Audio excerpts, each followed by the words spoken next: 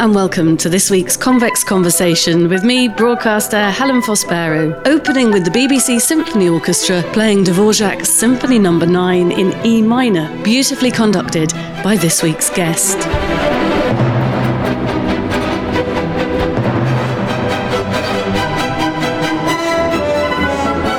Why are we opening with this piece? Well, for the first time in its history, the BBC Proms season was opened and closed by female conductors. The responsibility for this year's prestigious first night at London's Royal Albert Hall fell to acclaimed Ukrainian-born Finnish conductor Dalia Stasevska, leading the BBC Symphony Orchestra once again with passion and energy.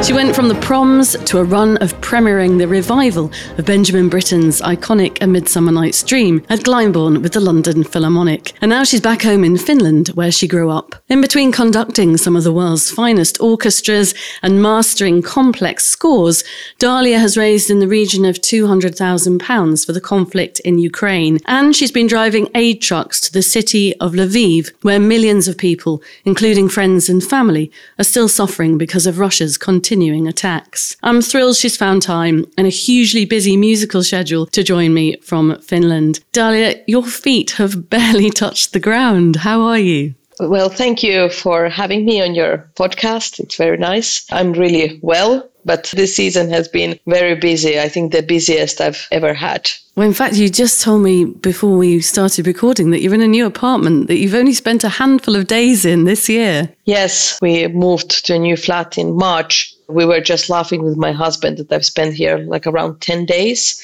And even those are just kind of like coming in the evening and leaving next morning. Not a very good investment, but now I'm going to stay here for a longer time as I'm having a baby, hopefully in 1 month. I know. So I will have a little bit time off here for 3 months. Well, congratulations. I'm glad that you're taking a few months off and you are embarking on a new and exciting personal adventure. Are you excited, Dalia? Oh, absolutely. Absolutely. You've just finished your debut at Glyndebourne, conducting A Midsummer Night's Dream with the London Philharmonic. How was it? It was a fantastic experience and fantastic period, to be honest. I followed Glyndebourne Opera Festival, I think, for over 10 years, and it has been a dream to conduct there. And of course, when the invitation came and they suggested for me to doing Britten opera, Britten, who is really close to my heart as a composer, his music. So like all the stars were in the right position.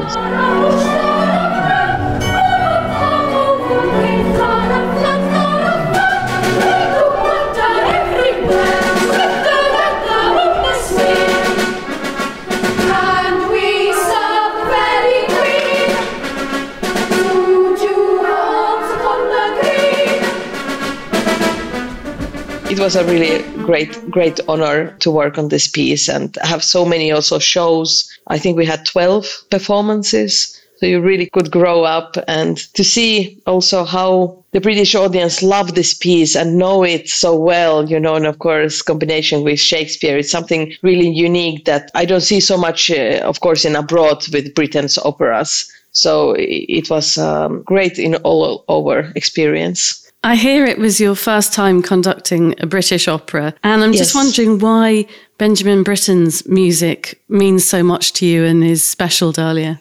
I think there's something Nordic about it. I don't know. Is it that Finland, Nordics are in a way isolated like Great Britain is, you know, Ireland. We have the same topics, the weather. And there's something Nordic also about the set of mind and some kind of, how would I put it in words, melancholy maybe, that I feel similarities. And that's why Britain's music especially has like somehow touches me really, that the music always is somewhere, the emotions is there under the surface. You sometimes need to search for them and they are very deep and sometimes passionate, but all around things that I've been thinking why British music or Britain is so close to me. Maybe it's because of these few things. Oh, and do you have a favourite piece when you conduct something like that? Not especially. It's more about composers and their worlds. and having this lifelong adventure in discovering their music, their repertoire, and growing with it, so it's a constant dialogue, and there's so much to discover. It's such a wonderful story to unravel, isn't it, when you're interested in composers and music. We interviewed a radio broadcaster here who presents a very well-known classical show for Radio 4, and she talked about the stories of the conductors and how the music brings those stories to life. Is it like that for you? Absolutely. In a way, you really have to dig into the composer's world, sit by the coffee table and try to understand which kind of world he or she was in. Where does this music come from? What did they experience? What influenced that? And also to see that in a bigger also time lapse, that where did they start and where is the traveling going and leading and all that. So I feel always as a conductor that I really have to become a composer in that sense to understand as much as I can. But also you need to have freedom for yourself and your personality, because music is communication. It's first the composer and it's, he or she composes the piece and then they let it go for us to discover.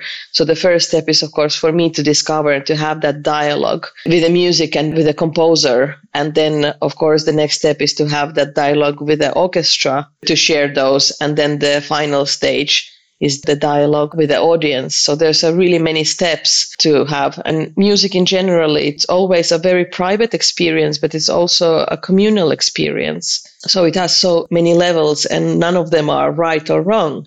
That's why it's one of the greatest art forms. It's open to everybody as they want to take it. It's one of the most beautiful art forms, and it's wonderful that you've managed to make a beautiful and very successful career out of it. I would imagine it brings a lot of joy to your heart. And did Glyndebourne bring a lot of joy to your heart? You mentioned there you've looked at Glyndebourne for many years. This was your debut there. Was the atmosphere just every bit as exciting, Dalia, as you expected it to be? Absolutely. First of all, I really want to somehow celebrate the whole organization. The conditions that they make there for artists are really exceptional. So they really take care for their artists. You feel appreciated. And also the conditions to work on pieces are fantastic. One of the key elements is that you have the same orchestra and the same people there. So to say real world, like seasonal world, you work a long period with the singers, but when it comes to the orchestra, you can have every single evening a different bunch of players that you haven't even met. Really? In rehearsing. Yes, this is very normal. So the rotation can be quite harsh, actually. So there's always limitations that what you can do. But in Glyndebourne, you have the same orchestra from day one until your last performance. So basically what you agreed and you worked on, they are there, because the people don't change. Plus, you have a lot of performances. So you really can grow with them. You become more free in a way because you gain confidence and you have repetition. So this is something that I really, really enjoyed and celebrate. It's a really exceptional place. And of course, the location is like I call it Disneyland for the opera lovers. What an incredible place to come enjoy the whole day. And this opera and picnic concept, I love it. It's just so fantastic. And we always talk a lot about accessibility and you don't have to dress up and, just be yourself when you come to cultural events. And that's really right to lower, that how you should behave in a sense. But at the same time, I really, really enjoyed this kind of like a Disneyland feeling that people are wearing their better clothes than I've seen in weddings, that you really invest in it and you bring these beautiful picnic baskets and you enter another world, you close up everything else and you just enjoy this beautiful countryside and the music, great company. And I think that this is something really special and you have this kind of like full experience. I was actually thinking now in the summer, my husband is heavy metal bass player and I sometimes like to go to heavy metal festivals, of course. And you see, they're also it's low key, but people dress up, it's an event. It doesn't differ from Glyndebourne in that sense much. You have your own protocols. They also enter, own world, and they have their own fan things that they love to do. So I enjoyed the full 360 experience there. And of course, I went to see myself some shows and had all the picnic stuff and dressing up. So it was really lovely. Hang on, and all this off the back of the Proms. Now, I know that you're not a stranger to the Proms, and in fact, you were due to close last night, which was cancelled, sadly, due to the death of the Queen. How did you feel when they contacted you and said, will you open this year? Well, of course, happiness. I think to open the Proms is really a great honor. And secondly, Proms is by far my favorite classical music festival. And if I can say the greatest classical music festival, it's a very special one. So, of course, you don't have to think twice when they ask you to do that. No, I bet. I watched you on television and I was trying to imagine what the whole experience feels like for you. Can you give us a sense of what it's like, perhaps from the moment you're in the wings before you step out there? Proms is the greatest classical music festival. The presence of the audience, this hall, Royal Albert Hall, the history of this festival, and plus BBC Symphony Orchestra as its core of the festival, it all makes it such a unique celebration. You really feel like you're coming to a rock concert every time when you go on stage. And of course, I've done already quite few Promses, so I know in a way what to expect. So it's just a huge joy conducting at the Proms and to open the Proms festival as well.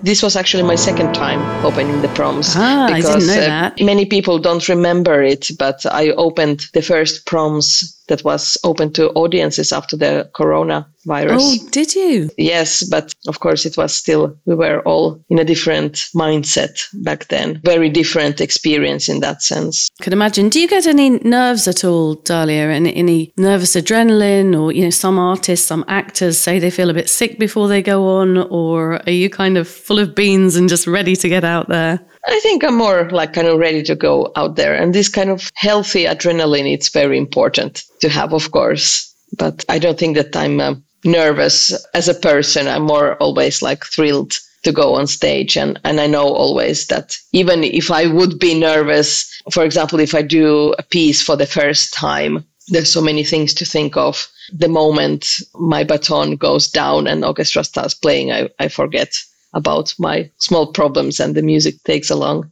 You have such verve and energy, and you look to me as if you enjoyed every single moment of the performances. Yes, I do. I feel really lucky every time I go on stage. I couldn't imagine for myself a greater profession, to be honest. So it's such a lovely thing to say. It's a work, but it's also really a passion for me.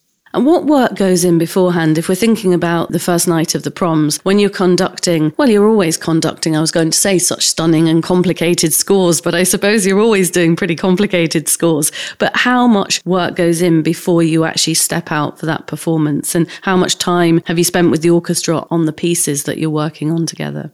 So private preparation can vary for me from a week till months, and it really depends. So when I usually grab for the first time a classic, let's say, I usually want to have a few months. But it doesn't mean that I study it every day, but there is certain reading through processes. Also, if the composer is known to me, then I don't need to make any more certain researches, let's say, about the life or surroundings, or I don't need to get to know the style, let's say like that I know the style of the composer. It all makes the preparation period a little bit It can make shorter, but it can make also easier the time you need to put into it. And then, of course, if you see complicated contemporary scores, the work can be quite extensive to put into that. But it depends, again, on the style quite a lot. So is it like hardcore modernism with every single bar changing a measurements? Or is it like a minimalistic piece, So with minimalistic piece, I could have 1 week. And with some hardcore contemporary, you sometimes need many weeks. And actually then you prepare it for every single day. If you do an opera, that I usually start to prepare 1 year before. Because thinking of like, for example, Britten's Midsummer Night's Dream, it's 3 hours of non-stop sounding music. Just to read it through takes it 3 hours.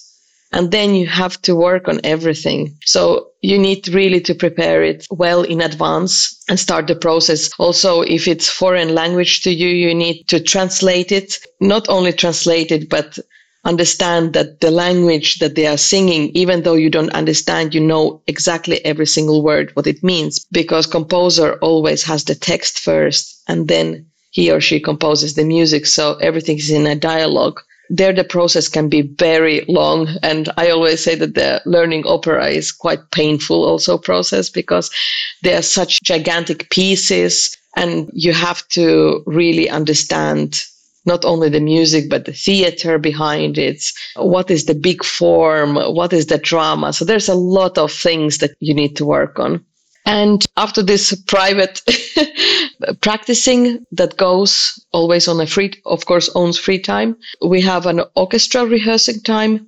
And usually there are 2 or 3 days of preparation. And with BBC Symphony Orchestra, for example, we have 3 hours in the morning and 3 hours in the afternoon for 2 days. Then we have a general rehearsal and a concert. And if it's really complicated and a long program, we can have still a 3rd day of rehearsals. So they're kind of like always checked. But basically the idea is that the first day with an orchestra, we read the piece through a few times. So everybody just get the sense of the things. On the second day, we practice all the pieces again, but more on detail levels. We fix some things like wrong notes, wrong rhythms, talk about bowings, how to breathe, where to breathe, very technical. But also we can talk about like colors, techniques, like what kind of big lines we want to build up. And 3rd day or the general is more or less putting all this information together and practicing for the concert performance. So there we again play just through without stopping. So everybody gets again sense of the flow and can put all the rehearsed pieces into a context. What I find extraordinary, having had a tiny bit of experience of youth orchestras when I was a teenager, I played percussion. I remember Jeffrey Babb was our conductor and he was in his 80s with kind of crazy curly grey hair and very, very flamboyant. But what's extraordinary when you describe that process, Dalia, is that whatever role you have in the orchestra, whether you're playing violin or oboe or percussion or whatever, these scores are a big deal for each individual musician. But you as the conductor have to be across everybody's music. So the knowledge, that kind of blows my mind a little bit about how detailed you have to know everything, because I know what work goes in for each individual member of the orchestra. Yeah, that's right. It's a lot of hours, a lot of work. But as in any profession, you gain also that knowledge. You don't have to learn it all over again. So you become quicker. Though the music can be new, there's certain things that you gather through your life in your toolbox, like, for example, knowledge of the composer, of the style. There's a lot of repetitive things. So in a certain way, it does get quicker. I'm not saying that it gets easier ever, but the preparation process goes quicker. Not matter, are you a violinist learning your part, or then a conductor whose task is to learn everybody's parts, plus decide on a bigger lines and interpretation. But it is a very demanding work in many ways, because you're responsible also. So You certainly are. And as well as all this very responsible work and nurturing your new baby who's on his or her way, you were born in Kyiv, so you've also had your eye on the terrible things that have been happening over the last 18 months, as well as as I mentioned in the introduction, doing some really valuable practical help to help friends and family and fellow Ukrainians. But I just wondered what it's been like for you, Dalia. I find it's been heartbreaking for us as a family, and we don't have any family in Ukraine, watching what's been going on and the suffering people are going through and the frustration that we can't help more. But what has it been like for you, witnessing the last 18 months? Well, it's been, of course, horrible. And as you say, to see innocent people suffer, they're thrown into reality that they didn't want and that they didn't choose for, and for any reason except Russia's imperialistic ideas and fixation with over hundreds of years destroying Ukrainian culture. It's even difficult to describe. I don't feel that there's even a moment to reflect on that. It's kind of like a different reality that I live in. Ukraine is constantly on my mind, number one when I wake up and number one when I go to sleep. Basically, all other life goes around that. And my main focus is just how to use maximally my platform for people to get accurate information, what's happening in Ukraine, not to get tired of this war. Because when we can take a sleep, the war machine is eating Ukrainians every single day, and they can't sleep and they are not safe anywhere. We can't just let us get tired, because this is not normal. There's nothing normal about this situation. As long as the war continues, I'm trying as a volunteer just to help as much as I can. I'm very lucky that I have two amazing brothers that we teamed up with from the very start of this second war now, since 2014, for this big attack. And we have been fundraising constantly money on a weekly basis, purchase things and deliver what is necessary to Ukraine for those people who help in the front lines and also the civilians, and to just try to keep the flow going all the way. But it is kind of reality that I'm living in at the moment. And I find that doing music is for me, in a way, when the war started in 22, I was thinking canceling conducting for some time and just concentrating 100% on volunteering, because I knew that the situation is really bad and all hands are necessary, mine too. But I'm glad I didn't, because I would have gone crazy without music. The things that you see, experience and read about there, it's so not normal. And it's so painful that in a way I found that the music became for me even more like a celebration of humanity. And it reminds me of all the good things. And it almost like recharges my batteries every time. So I can actually concentrate on all helping Ukraine.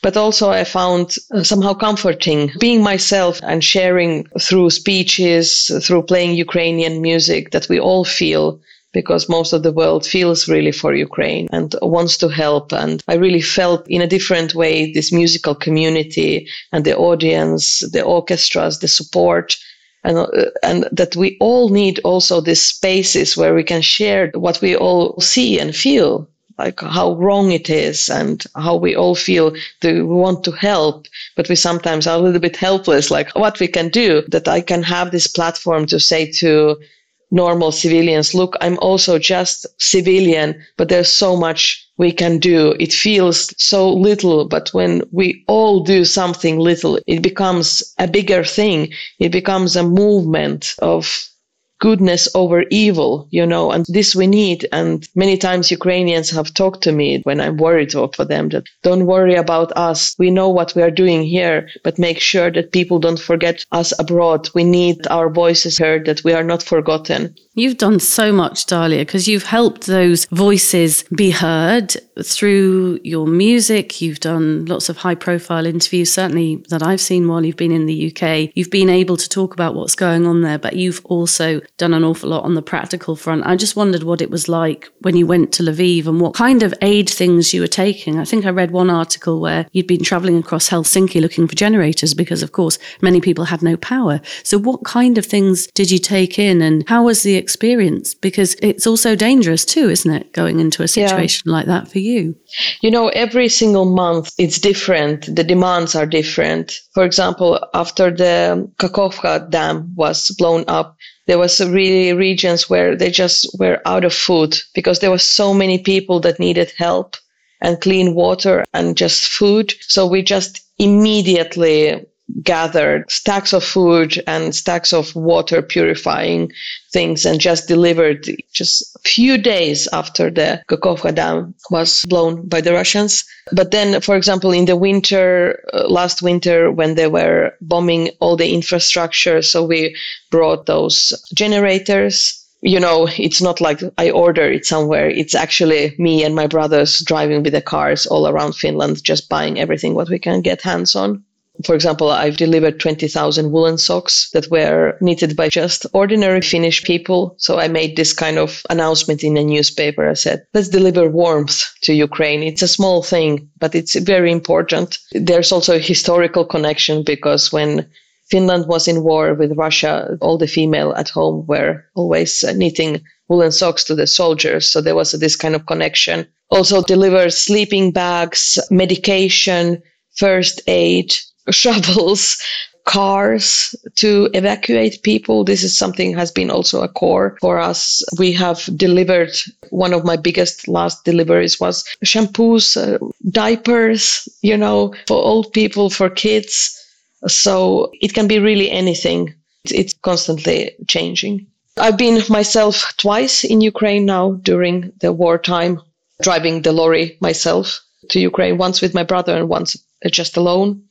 And it's quite heartbreaking driving into Ukraine and seeing the reality that people are living in. Air raids is just another normal day, sitting in a bomb shelters. And you, of course, understand that there's nothing normal about it. And it's heartbreaking to see small kids run from schools, kindergartens doing that.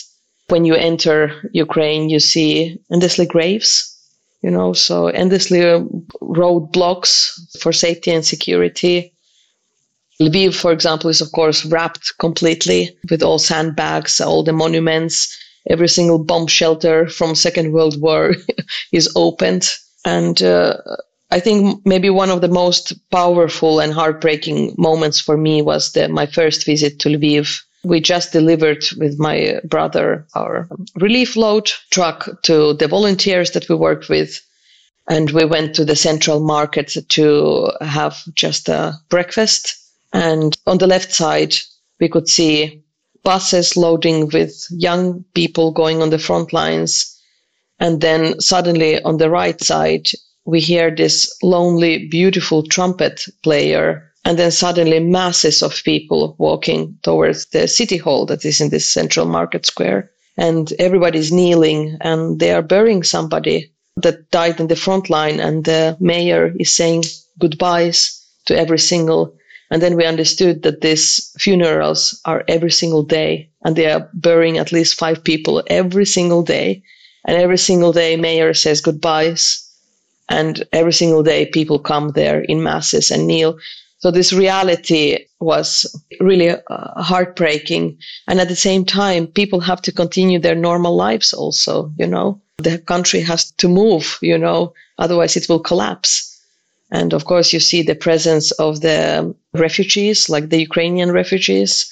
So you see them a lot, and you see the amazing resilience of the people and the belief that we will win this, and everybody does everything to help. My musical family in Lviv orchestra that I also have conducted now during the war a few times. When you enter their concert hall, it's like you would imagine entering the Royal Albert Hall. All the corridors are full of boxes with aid that is going to civilians and frontline workers on the worst areas. So the orchestra, on every free time, they are just working on aid. And the concert hall, all the foyer is filled with boxes. And it tells about the level of commitment of the people there. Everybody does something to help Ukraine to win this war and in this impossible and such a tragic situation that they are in. Do you worry, Dalia, that the conflict, like all conflicts, in another country drops down the headlines, and that perhaps fatigue sets in. Here, Ukraine isn't the top story every day, yet all these horrors continue. Yet war doesn't fatigue, does it? No. And of course, it's not a conflict, it's a war of aggression. Ukraine didn't have anything to do with this conflict. Well, if it would be a conflict, you need two people for that. Yes, this is my constant worry that, if I could put it so, in a totalitarian regime that the Russia is, they don't have to think about elections, about those kind of things. They don't think about their people. It's just, you can do whatever you want to. But of course, in democracy, there's other problems. There's elections coming. People are worried about those things. So of course, these kind of things influence. And when somebody is a great politician for Ukraine and the next day there's somebody else who just doesn't get it, and then Ukraine has to go all over this diplomacy again in a situation where you cannot lose a single minute, because single minute means that they lose their best people, innocent people who are putting their lives to. So of course it's scary that when Ukraine is not every single day the headline, because you know what the reality is there. At the same time, I'm so grateful for the amazing support that the Western countries have given. But at the same time, there is a big frustration. Why do we wait all the time so long for things to happen?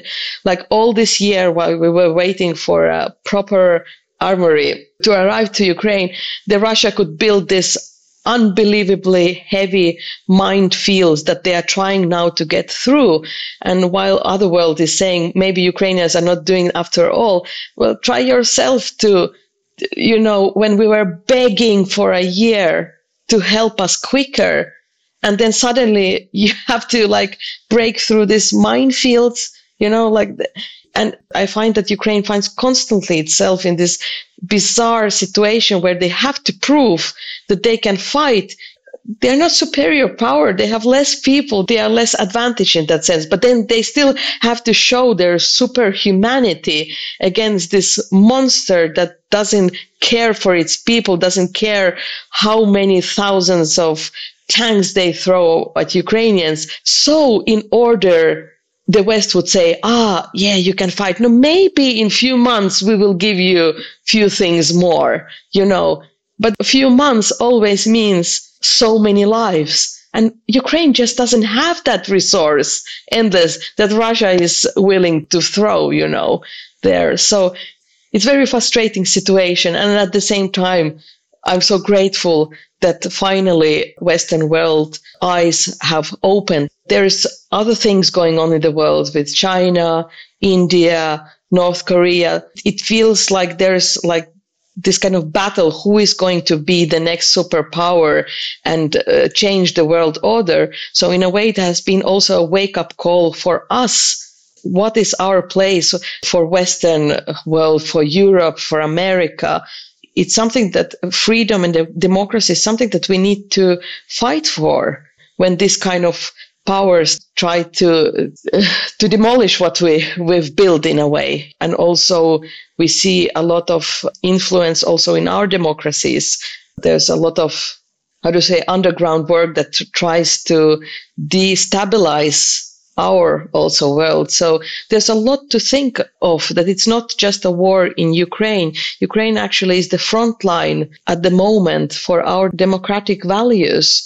And they are keeping it at the moment from coming to our doorsteps in that physical way that Ukrainians are experiencing. So this is something that I see that people more and more understand. And I'm just hoping the depth of understanding how crucial it is to be courageous and to make right decisions and not to postpone also them when it's too late. The same way like we saw Second World War, there would have been so many possibilities to stop it before it expanded in such a tragic way. So this is something that I've been thinking a lot, and I hope that people around the world realize it, that there's so much at stake for us all. You put it so eloquently. You were born in Kyiv, but you didn't grow up in Ukraine. But it was your grandmother, wasn't it, who passed on the love for the country and painted a beautiful picture of it for you when you were growing up? Yes, she did. And I'm so immensely grateful that, though not growing up in Ukraine, she gave us a glimpse to that culture, to the country that she grew up, that she loved so dearly, and kind of like an access to it that I only understood, of course, later, that I could access Ukraine so much more easier because of her commitment to it and the love that she shared and all the knowledge. So yes, that was something really, really beautiful. Really beautiful. I just wanted to go back, if I may, because I don't want to take too much of your time, but to your childhood. Your parents gave you a violin, I think, when you were 8. How does that translate from a violin at 8 to eventually becoming a conductor? Being a conductor isn't something that you look at with a careers teacher, for example. Somebody might aspire to be a violinist or a musician, but I'm just wondering where the conducting came in and whether you were really in love with music right from those very early days of learning violin. So when I started playing violin, it was not really my choice. It was more my parents' choice. I grew up in a quite strict household, and it was clear from day one that this is going to become my profession. Really? Yes, it was not a hobby. In any sense, the amount of time we put from day one was very kind of aiming to become a professional. So there was always this kind of conflict, I think, with playing violin. But I was very lucky that in my early teenage years, I kind of like found myself love to music. And it was through opera, listening to Madame Butterfly. And I completely became addicted to the orchestra sound and to the opera drama, and started to actually dream about becoming an orchestra musician. So that was something that I really enjoyed. So in a way, something that was more or less forced became also something that I learned to love, really. But because I loved orchestra music so much, it kind of like all made sense to me that when I, for the first time, saw a female conductor, I think I was like around 22 years old. And I was like, wow, there's somebody that looks like me. And I never had the even idea that I could conduct. But in the same sense, it made all sense because I was so actively involved in playing in orchestras. I had scores myself. I loved to read them. So when I took baton, it was instantly that this is something that I've never experienced in my life before. It was so difficult, and because I just played violin, I didn't know what to do anything else. And conducting is something completely different.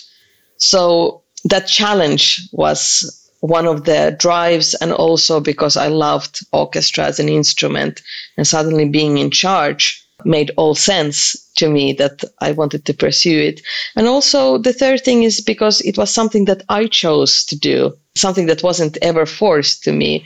So those three things played a big role why I decided that this is what I want to do, and then I gave all my focus on starting to study conducting. Fantastic. Now, as you know, we've been asking all our guests this season, Dalia, what's the biggest risk you've ever taken in your life? And I'm wondering what yours is. I think it's becoming a conductor, to be honest. Yeah, this is the biggest risk and the best risk that I've ever done.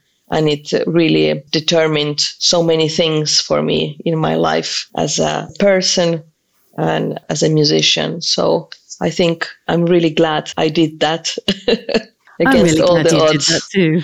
Yeah, against all the odds. I'm really glad that you did that too. You've got a new album, haven't you, too, coming out or out already?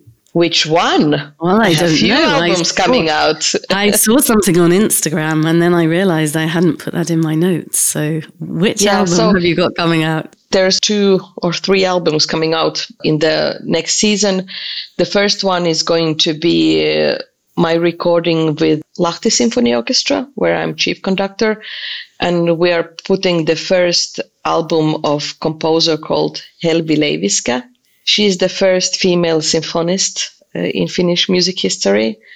And a few years ago, when I got to know her music, I was shocked that nobody has recorded her. And it's over 30 years since she passed.